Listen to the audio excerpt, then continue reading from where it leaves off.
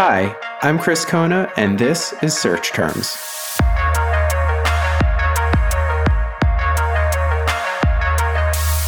Welcome to Search Terms, where we unpack the complex concepts and ideas from the world of technology, business, and beyond.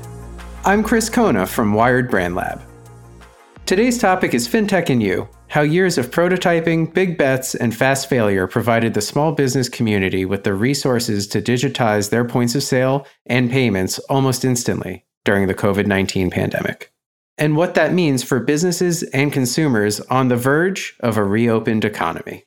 I'm joined by Senior Executive Vice President and Chief Digital Officer of U.S. Bank, Dominic Venchoro, who has worked on the innovation and product management side of banking for over 20 years.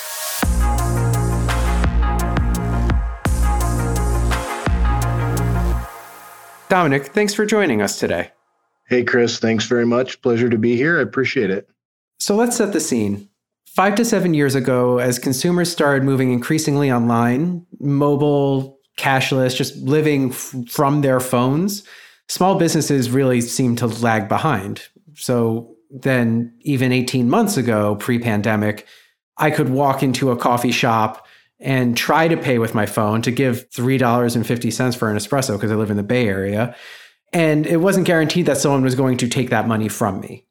Then fast forward to a year ago, so solidly in the pandemic, and all of a sudden I knew I could walk in and tap with my phone, tap with my card if I could get it to work because I sit on the thing and it's broken. And overnight, my coffee shop was like, yes, we'll take that $3.50 from you. That kind of feels like consumers were on board, the pipes were there, but small businesses, it took them that time to catch on. Am I generally correct there? Well, let me just sort of explain it maybe simply. When you think about sort of the evolution of the payments and the contactless payments and mobile payments more broadly, a lot of the pipes were in fact already in place. So your assumption there is correct. But the adoption on both the client side, in other words, customers using the digital wallet that was embedded natively within their mobile phone, was lower. And then because there wasn't always a reason to do it, like my card worked just fine. Why do I need the mobile payment? So that was one thing. The other thing that happened was with data security and the EMV compliance, which is the chip cards that we all know today. When those were rolled out, most of the merchant terminals that enabled the chip card reading also had the contactless capability, but the contactless capability wasn't always turned on. So the pipe was on, but the pipe wasn't connected to be able to be used, which is sort of ironic. Obviously, depending on the system you're running, is that an extra service tier for that vendor? Or was it just, I don't think I need this, I don't want to deal with it? It's multifold. So some of the merchant processors hadn't enabled it for the merchants. So the pipe existed at the payment network level, but not all the way down, even though the hardware could do it. So that was one piece. When we think about what we were doing at the time in U.S. Bank and Elavon, our payments business, all of the terminals that we were putting out with customers were enabled for both contactless and chip, right? But it was up to the companies and the businesses to decide to do. So the devices were out there. The mobile devices were in the consumer's hands that had the digital wallets, but a lot of consumers weren't using them. And lastly, the businesses, the acceptance businesses, weren't demanding anything change because it was working just fine prior to the pandemic. And then, of course, you have the pandemic happen, and we saw the massive acceleration of digital ecosystems. Many physical point of sale businesses had to rapidly go to order ahead and remote delivery, or order ahead and putting food on a cart outside the business so that it could be safely picked up. And the business model changed overnight. Now, the good news is because the pipes were in place and because much of the capabilities existed, then it became a fast act of enabling, as opposed to having to invent or adopt in a rapid way, Chris.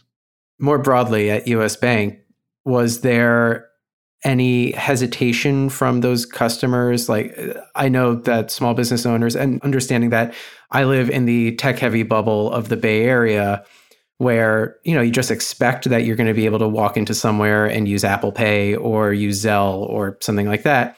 As these customers were moving to contactless, and your customers, not the consumers, was there any hesitation at all? Were there security concerns, or were you guys able to say, yes, you need this, here we go?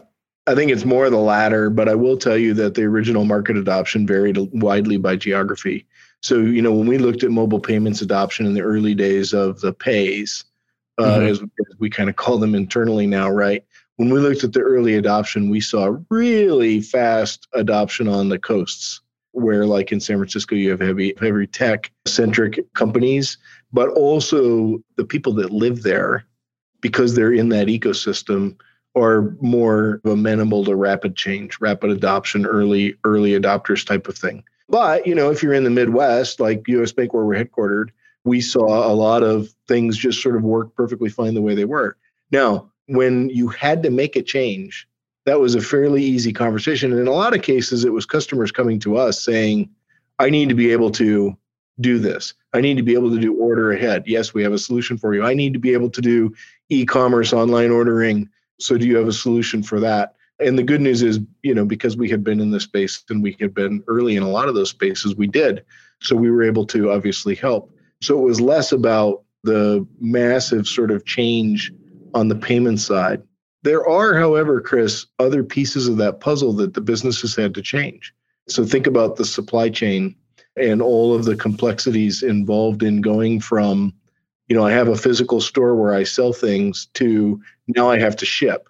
So I need to enroll with a shipping company. I need to be able to do the payments to the shipping company. I need to be able to use now a business card or a corporate card where I may have never had to do that before, to be able to do the business version of e-commerce, because that also was a thing that we saw really pick up as a result of sort of both the digital acceleration and in the COVID environment.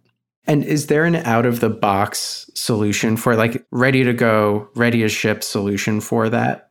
So the answer is there are service providers that provide a lot of those solutions that are ready to go. They're not always payment integrated.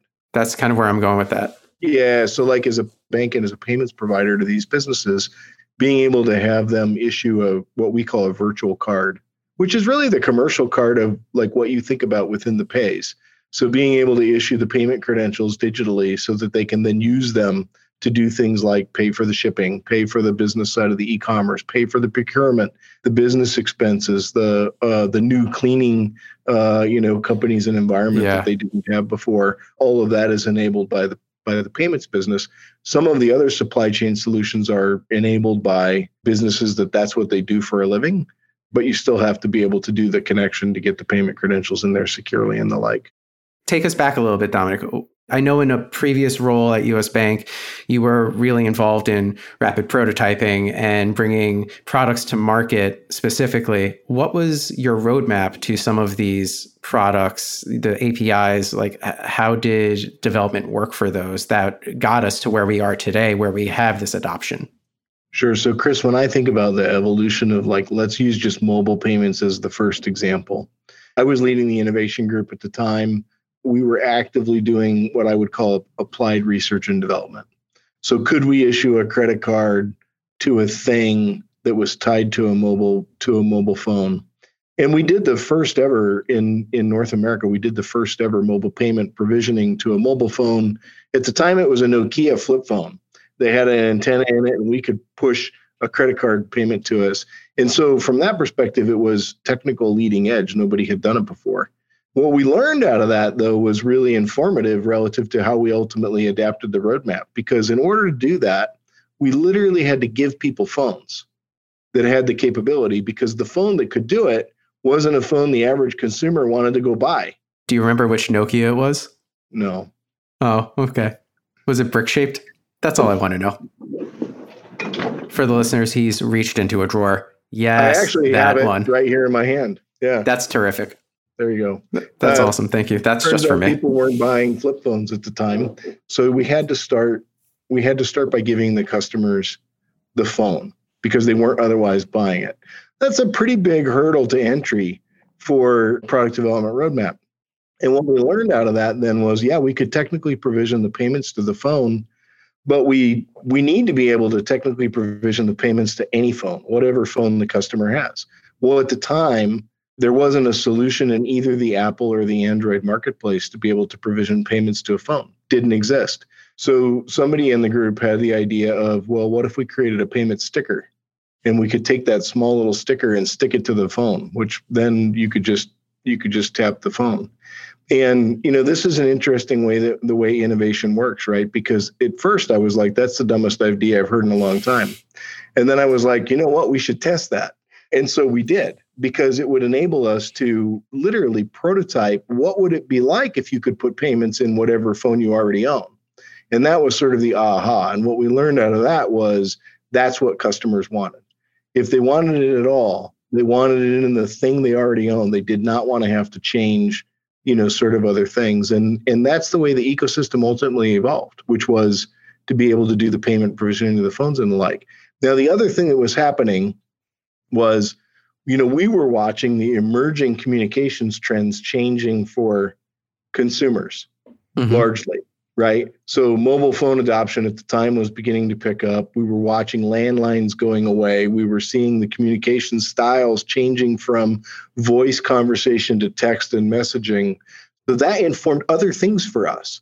So the other things that informed for us were things like the ability to do online chat, the ability to do now two-way video, which we're doing within our mobile support for customers, the ability to do things like instant messaging and instant responding were all things that came out of that experience and innovation process of looking at how behaviors were changing and then figuring out how we were going to ultimately adapt to those.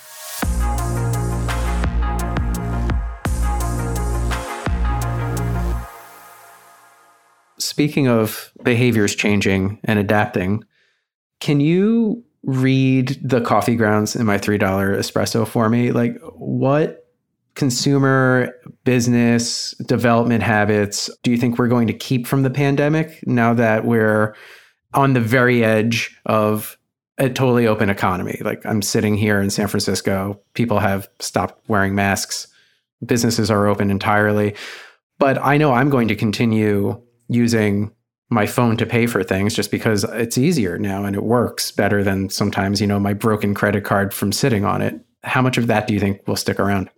A lot of these things will stick and they will become both ands.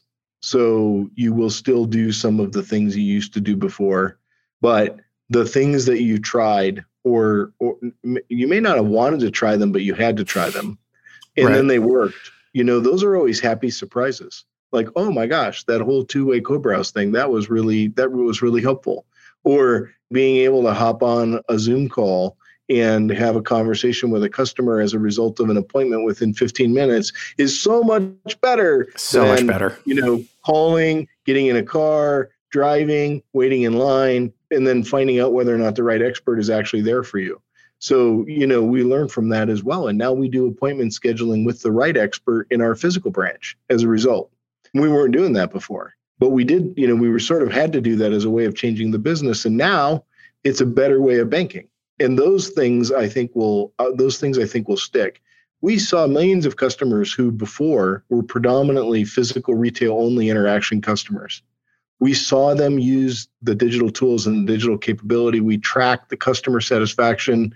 All of that has been very strong. And yet, as we have sort of begun to come out of COVID and the physical branches have reopened and staffed up, we're seeing some of those folks go back to consultative advice, complex questions or problems, and they want to have those conversations with an individual or an expert. And then more of the transactions moving digitally. And that's how I think the trend will continue, Chris. So we'll see more of this sort of advice and consultation base around things that people are just inherently uncomfortable with the concept of money and managing money. They don't do it for a living like we do. So that piece of it, I think, will still be either video on demand or in person. And then the other transactions largely need to fall into the background and become invisible and just sort of happen within sort of my permission and the way that I think about it, right? So why do I have to pull out my phone and make a payment at all for your coffee? Why can't I just get a coffee and walk out the door and have it be paid for? And that's sort of where the future is going, which is these things will happen more automatically. The concept I've been calling that is ambient banking or ambient payments, but the whole idea is sort of smart interactions that enable things to just happen so that you don't have to hassle with them. Well, that's the part of the technology curve we're in, right? People younger than me don't remember when the Mac operating system was unstable and I had to use, an arcane series of keystrokes to get my computer to start up if something went haywire in the TCP IP screen. But what's the hardware side of that ambient banking? Is it a wearable? How are we tracking that in, for instance, Amazon's Go shops? There's a complex systems of cameras that track you and other hardware. How do you envision that coming to life? So the answer to that, Chris, is it depends. But if you think about the reason that you need those cameras and the like is because there are no embedded sensors in the things that are in the store. So one of the other information technologies that we see advancing pretty rapidly is sort of this idea of very inexpensive tagging devices. So think about the security tags that make the security thing beep. They used to be dumb. All they do is beep. But now they can actually have a serial number and a locator. And so if I have a sensor, I can know that you took that box and walked out the door with it. And I know exactly what product it was. Now, that requires supply chain and a whole bunch of other things. But for lots of reasons, that technology is advancing pretty rapidly. And so on the one hand, that's terrifying because if you think about everything being sensor enabled and identifiable, security, privacy, and all of that matters a lot. And the folks that are working in these spaces are paying attention to it. But I don't think it's too far before we'll see a lot of that. And in between now and then, we will see computer vision systems and other systems bridge the gap. But that's really all they're doing is bridging the gap between the physical world we're in today and the censored world we may be in the future. Maybe to close out or take you on a small tangent, you mentioned people that are not financial professionals becoming more comfortable with banking. Do you see those people dabbling in things like cryptocurrencies that are, they may hear about it in the news. They're like, we're going to ride GameStop. And then they honestly have no idea what's actually being spoken about. Or do you feel like that's going to stay with hobbyist investors? My bodega on the corner has an old Bitcoin ATM, which I find kind of charming at this point. Old because it's probably been there for 10 years. Do you see things like that actually? Are we going to hit mass adoption like Bitcoin was, at least in name, designed to do? Or do you see it as just a dabble for hobbyists? So I'm going to tackle that from three angles, Chris, because I think there's some things there that are good to understand. So as you think about market interest and sort of the general population and sort of cryptocurrency and in a broad asset class, when we began to see headlines like, be prepared to talk to your aunt or grandma about cryptocurrency at Thanksgiving, right? You knew that a lot of folks who probably weren't experts were beginning to have at least a passing interest in whether or not they should put some money into these things. And it's a little bit frightening because of the massive risk involved, at least in the current in the current asset class and ecosystem. And so, that's one thing, which is all the media coverage, and I don't mean noise in a negative way, but just all the noise causes people to ask a bunch of questions. And so that's one. Then the other is then the actual complexity to being able to get in and participate in the asset class or in that kind of an ecosystem. And a year and a half ago, it was pretty darn hard. And it was very technically advanced. You had to be, a bit of a tech geek like us to be able to do it. But now we're starting to see these exchanges make it really easy. We're seeing other payment providers make it pretty simple to be able to move money in and out of. And so we're starting to see those things that enable people to participate. The issue then is, what is the actual utility?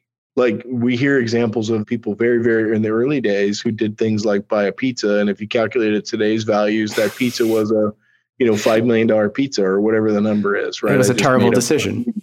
Terrible decision.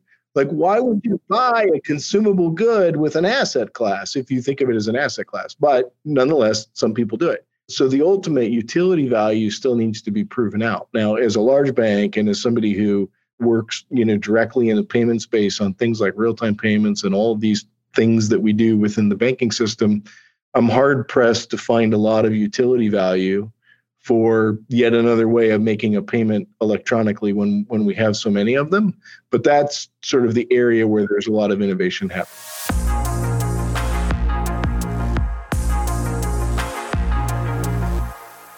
If we're talking about ambient baking and there's a stopgap to tagging, maybe we're using biometric IDs and we have two-factor and strong passwords, the security of these systems are well tested at this point. I would say people are used to using them. Where are you going from here in your R&D? What's the next challenge that US Bank and your team is tackling?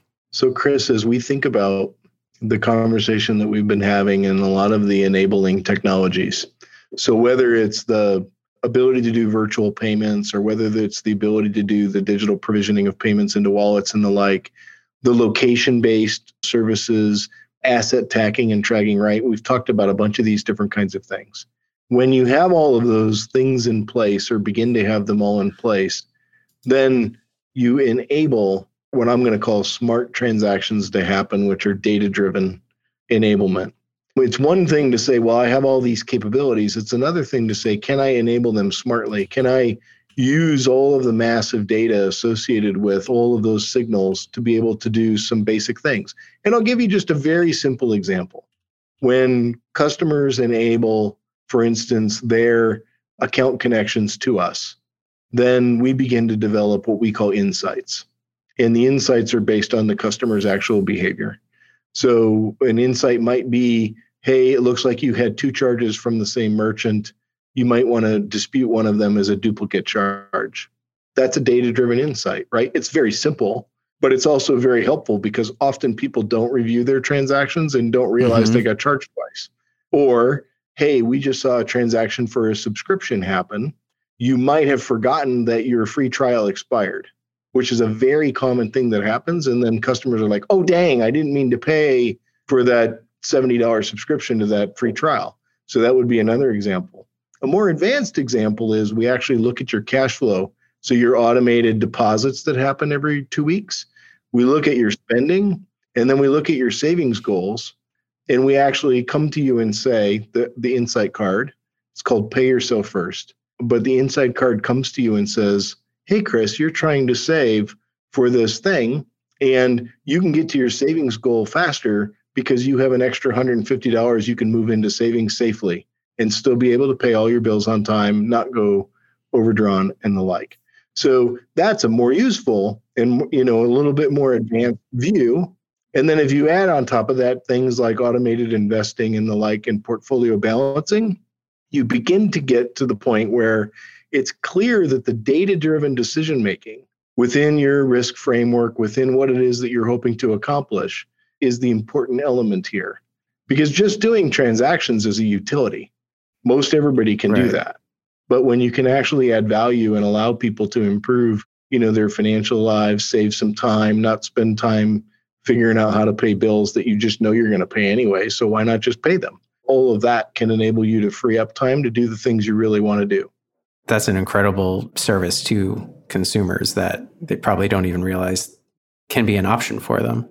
Dominic, thank you so much for joining us today. This has been a really excellent conversation and a great way to get into sort of a complex, thorny topic. Yeah, Chris, I appreciate it. It was great chatting with you. All right, have a good one. Thank you. You too.